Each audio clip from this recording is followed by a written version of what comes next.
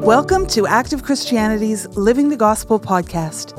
Join us as we talk about how we can live the gospel every day, no matter who we are, where we live, and what our circumstances are. Welcome to another episode of Living the Gospel. I'm Milenko. And I'm Kathy. And the last few weeks, we've been looking at different Bible verses in Paul's letter to the Philippians. Right. And we're going to continue with that this week. Yes. So today we are going to talk about these verses from chapter 2, Philippians 2, verses 12 to 13. And Paul writes there, "Therefore, my beloved, as you have always obeyed, not in my presence only, but now much more in my absence, work out your own salvation with fear and trembling, for it is God who works in you both to will and to do for his good pleasure." Milenko, I think salvation can be a bit of a tricky topic to talk about. Yeah, I think maybe it's a matter of definition, what people actually mean by salvation. Right. And the Bible does talk about a few different aspects of it. You've got the first one where it's salvation, which is redemption from our sins, the reconciliation with God, which we get through forgiveness and Jesus' sacrifice for us. But Paul also writes about even more, we will be saved by Jesus' life. And then he's talking about that which comes after that. Once you've been reconciled and you've been redeemed from your sins, then starts a deeper work of salvation, which is what Paul is talking about here. And that's where you come deeper into the life of Christ and where you find more of your own human nature that you hadn't seen before. It's not sins that you've committed that you need to be forgiven from, but what you see dwells in your nature. Right. So today we're specifically going to talk about what it means to work out your own salvation and how God works in us. And we're going to bring that to a practical level. Is my salvation something that I can work out in my daily life? We have to really read what Paul is writing here. It's quite interesting. He talks about obedience in all situations of life, whether he was present or not. We must be obedient. Mm-hmm. And then he says, work out your own salvation. This can sound heretical for some people, I think. Because one argument against it in this way is that we can't help God with our salvation, right? And then we're referring back to what Paul also writes, that we are saved by grace alone. Right. And just to say from the outset, that is totally what we believe. There is no other way to be saved than by grace alone. Right. We can't do anything to deserve our salvation. We can't do good deeds or different things and then come to God and then claim our salvation. Right, and like hand him a note. This is what I've done, so where's my salvation now? Yeah. That's not what it's about. But interestingly, Paul then writes, work out your own salvation. So there's obviously something we must do. And then he's referring back to that obedience, right? And then comes the last part in verse 13, where it says, and this is where the grace comes in, for it is God who works in you both to will and to do for his good pleasure. So in this, there's this will, there's a longing to do it, and then an action, which I have to perform. But who does it? Who works that in me? Who gets me to do that? Who gives me the will and the power to carry it out? That's God. Total grace. Yeah. Because I can't do that myself. Right. And I thought of it like this. It is God who works in me, but I have to work out what he works in me, right? He's not going to force me to do it. He's going to show me what there is that needs to be done. And then I have to do that in obedience. I have to work that out. But he's also he's the one that gives me the ability to do that. It's not in my own strength. It's not because I have something in me, but it's because God has worked it in me to will and then to do that. Right. So he's created that desire in me, a longing to do his will. Then he gives me the opportunity to do it. Mm-hmm. And then he gives me the strength to carry it out through the Holy Spirit. So it's all through him. It's all through him. It's total grace. So what he wants from me is a willing heart, right? I need to be willing to put myself into his hands and give myself completely to do his will. And to be like we read that we are to be like clay in the potter's hands so that he can mold me and do something with my life, right? If we go back to the beginning of creation, when he created people and it was all perfect and he had full communion with them, and then something came between them, and that was a choice they had made. They decided that they wanted to do something that was against God's will, like directly against his commandments. And that brought that separation.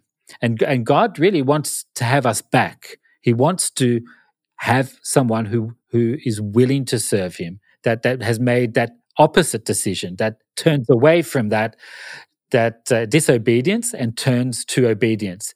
And it's absolutely vital for God that he has people who do this with their free will. Right. He's never going to force anyone. If he does, it's not going to have any value for him.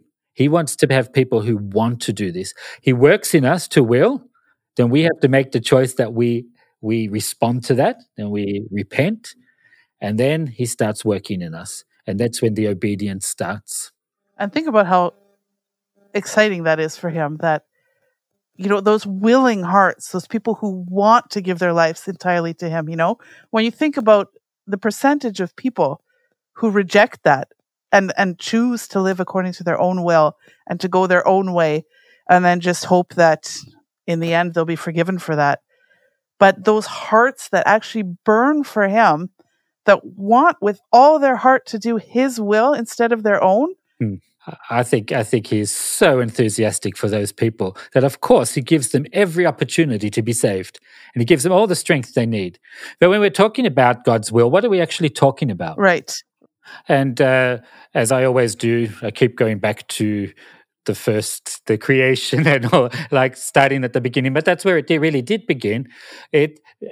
People chose to do their own will, and that brought a separation between them and God. So God's will is that we come back into that obedience to him, and that sin which destroyed his perfect creation, which came in and created this disharmony, he wants to get rid of that we come back into harmony with him and with each other. In your relationships to other people, even the people you love, there will come tensions and there will come difficulties. And where does that come from? It comes from my own egotism, right? I'm not getting it exactly as I want, or someone's trod on my toes, so I get a little bit offended. But that's not God's creation. God's creation wasn't offended people. God's creation was perfect in his image, and he wants that back. So his will then is to destroy that which is creating the disharmony. And so then he works in me that I want that too. This longing for him. And then I come into a situation and he shows me, this is the problem. It's what's in your nature, that egotism. And he wants to save me from it. And the reason I need to be saved from it is because it's destructive to me.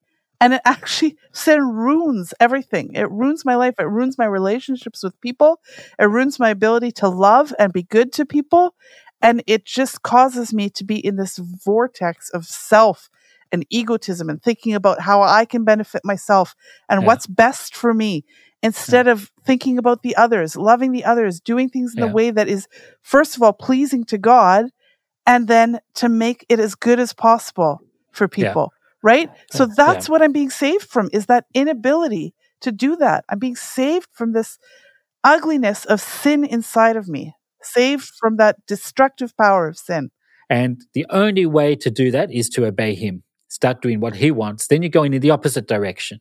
And you're coming out of that slavery to sin and into freedom. Yeah. And then my life it opens up. Like, I just think about for myself, like, I am by nature someone who gets very offended very easily. Someone says something to me the wrong way and it can hit me like a ton of bricks, and I could sit there and stew with these thoughts. Why did they say that? What a terrible thing for them to say. How dare they say, and it could affect my relationship with that person for years down the road, But if instead, when something happens, I can take up my cross. In other words, I can deny those thoughts that come up, and I can say, no, I'm crucified with Christ. So now instead I choose I choose God's will. I choose to react with goodness and love, to just completely overcome all of those thoughts. And then instead of ruining my relationship, I can continue to have it good with someone, right? Mm. And then I don't have to deal with the repercussions of that for years to come. Instead, Right. I'm free. And it's light and easy instead of this burden that I'm sitting with. Yeah, and by doing this, we're actually following Jesus. It's that you mentioned that verse that we take up our cross, deny ourselves, and follow him. That's what he said. If you want to come after me, if you want to follow me, you have to do these things, right? So take up your cross, deny yourself, and denying yourself, that's exactly that stuff that comes up from the flesh, irritation, impatience, all those different things. You have to deny that. And then you're following Jesus, and then you're working on your salvation, which is what God works through in us through the Holy Spirit. Yeah. And that, I think, it just boils down to that one point: obedience. Yeah, but if we're really honest with ourselves, this can often seem very difficult, and it can seem like it might be impossible because we keep getting tempted. Yeah. And here, I think we really have to think about whom we're dealing with, or who's dealing with us, to put it that's God. God, who has created me, he has chosen me, he has started a work in me, he's placed this will in me, and now he's giving me the opportunity and the strength to do it. And what does it say? To his good pleasure. It's his will. And he is not just anybody. Far from it. God is God himself, the Almighty God. God the Almighty, that's his name. And Almighty, that's, I've said it a few times now, but I really wanted to sink in. We've got to do with a God who, nothing is impossible for that God. And if we then say, well, I'm so bad because of the fall that I can't be saved without that Jesus has done it for me, what I'm saying is that I can't be obedient. Yeah. And actually, you're actually saying that you don't believe that he is almighty. Right? That's the serious part of it. God created the world from nothing. All the beauty, everything that we see, God created it. Yeah. And to then say, but me, I'm so bad that God, who created the whole world, can't do something in me? God can do everything except one thing, and that is that the sin in me is too strong. That's basically what you're saying. Like now when I'm getting irritated, God can do everything. He's almighty, but that irritation, he can't do anything about. I have to get irritated. And then it's a good thing that Jesus died for us, because then I can get that clean. So, this is putting it pretty strongly, and it can sound very harsh, but basically what we're doing then is that we're reducing the Almighty God to a cleaner, a janitor who has to clean up our mess, but isn't powerful to save us. Right. But this isn't what's written there. This is what Paul writes here is actually really, really powerful words. Work out your own salvation. Why would he say that if that wasn't possible? And why is it possible? Because it is God who works in us to will and to do for his good pleasure. And what's left for me to do? I have to obey. Not only in front of people or whatever, but also when I'm by myself. When I know what God wants me to do, that's when I have to obey him. And that's the salvation. God works that salvation in me through obedience, which he gives me the strength to do. It's incredible. Now I can actually be set free. When I see something, when God shows me something that I can be free from, then the only thing that happens is that life becomes better and better. And it becomes really exciting too. I remember when I first began to think about this, and it became clear for me that this was possible. And it was just a really a situation. I can tell about it. I was fairly young, and I was catching the train to work. And I was late. I tended to be late because I slept in, and I'd have to run to catch the train. And there I came to the station, and I was about to get on the train, and the doors closed on me, and the train drove off. And I could see that the driver had seen me in his mirror. He knew I was there. And he took off anyway. Yeah. And you can imagine, up comes all this irritation and anger and, that stupid man and whatever. And then suddenly it hit me. That irritation wasn't coming from the driver. It wasn't coming from the train. No one else was to blame. It was coming from me. Right.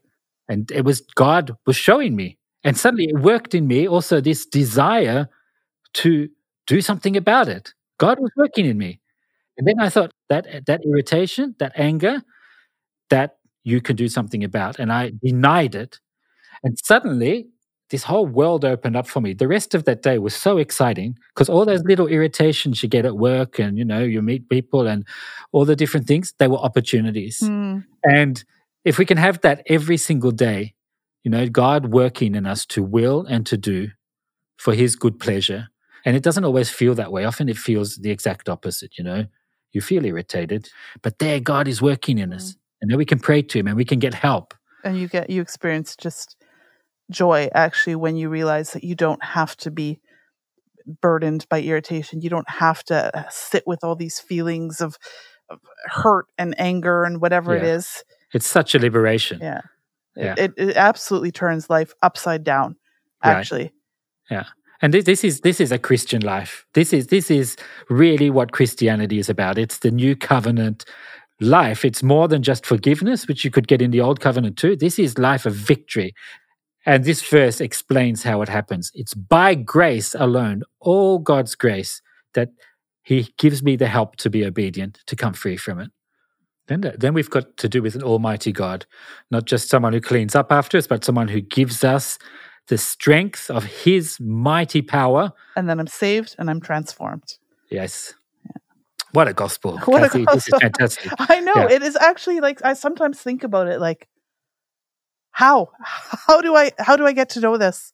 Yeah. This is a secret for an amazing, unbelievable life. Yeah. We believe this, and we've worked with this, Kathy. I know you have too, and we know many people who have done this, and it's made us happy. Exactly. Living the gospel has made us happy. Exactly. And we can really testify to the results. And we can all do this. I can really recommend our listeners too to think about this and just to feel, to take time to really concentrate. Is God working in me? And I think he is, just by listening to this. That shows we've got an interest, and that means that God is working in us. And then God is working that will in us, and now he's also working the power to do. And it's all to his good pleasure. And now it's up to me to be obedient. So really, take the next situation, grab it, make use of it, let God do his work in you, and then you will also lay hold of eternal life. You just have to start with what's in front of you. Start doing what you know is right and reject what you know is wrong, and God will open up more and more for you. You'll be able to see more and more what his will for your life is. And then you'll experience this exciting, transforming life. Yeah. So all the best with that, listeners. I'm going to continue with it. I hope you will too. And we'll leave you with that thought. And remember to tune in next week. Yes, thanks for listening. Bye, everyone. Bye.